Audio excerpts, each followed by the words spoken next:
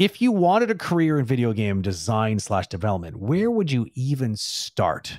This is the question.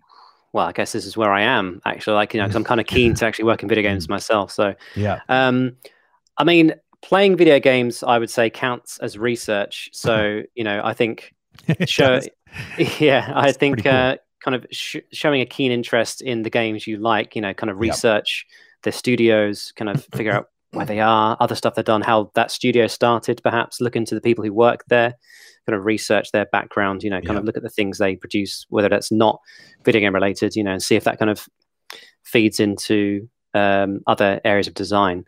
And yeah, I think, I mean, it depends what area of video game development you want to kind of dive into, because, you know, coding and, you know, front end and back end stuff are very different things, you know. Not saying that like back end stuff isn't creative, but I think you need to have a different type of mind to do the coding and everything. So yeah, it depends if you know, if you're doing front end visual stuff, I guess being a creative is a, you know, as a good starting point, you know. So if you're into illustration or art of any kind, you know, that's a good place to start building a portfolio from.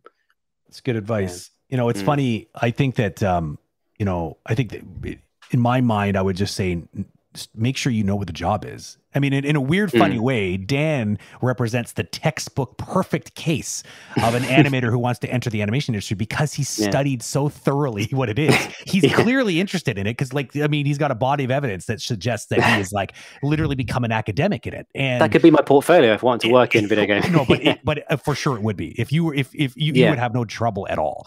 Like, people would just be like, "Can you please? Like, what do we need to do to get you in here?" Because they need more people that think like you. Because clearly you're embracing what makes video game animation different, you know, to celebrate that and to understand and to like unpack it.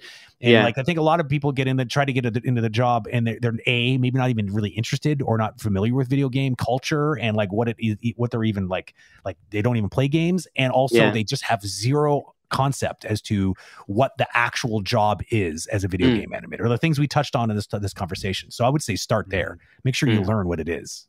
Yeah, I would say, and that's something that we touched before, because I had the chance to work both in you know, animated feature, VFX, and video game. And in video game, one of the things that is very different with the others is the amount of impact that you can have. So an animator can have a great idea for a level that's going to have.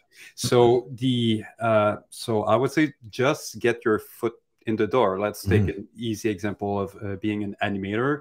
Get a video game studio, get into gameplay animation team, and then start from there. And if your interest is to maybe become a level designer because you like to create puzzles and stuff that, well, you know, hang out with those people and talk about them, and, you know, be interested and share your ideas. And one thing might lead to another. And after a year, you might slowly migrate to this other department. But even if you started from an ice animation, but it could be character design, it could be, there are some people that just did, like, they entered by being a QA testing game, you know, as they were studying, and when they finished, it was their gateway to get in. So just get in somehow, figure out what is going to interest you, and slowly steer in this direction. And if there's any industry that allows those, you know, horizontal move from one department to the other, it's definitely video game. Yeah, I think it depends kind of where you live as well, like how accessible studios are. But I think in this day and age, I think it's much easier just to, you know, to do stuff online, particularly in the last year. You know, I think we've learned that, you know, that again, accessibility, you know, coming back to that, you know, it's easier to do stuff these days. But I think you'd probably, with a bit of research, you'll probably be surprised about how many studios are actually nearby. Like, I forget there's quite a few, you know, game development studios in Cambridge, which isn't too far from here in Norwich. And you know, obviously you have all the varying Rockstar studios. Is it actually the Rockstar North, you know, who make GTA, are actually in Scotland, or are they actually mostly in America, or do they have? I'm not sure how it works now. Well, a lot of the Rockstar games are sort of democratized. Actually, I find a lot of them are being there's usually a lead studio, but like Ubisoft, they tend to also have a lot of the work being done at some of the other studios. So I'm not familiar exactly with where exactly the GTA franchise is being led from anymore. I'm not too sure. But there's like there's rock because there's a Rockstar North in North America, and that's actually just outside of Toronto. It's in just Oakville, which is the same city that Sheridan College at Big Animation School is. So yeah, but then there's Rockstars everywhere, like Ubisoft. They're popping. That's weird. I thought Rockstar North was the one in Scotland, so maybe I'm thinking of a different one then.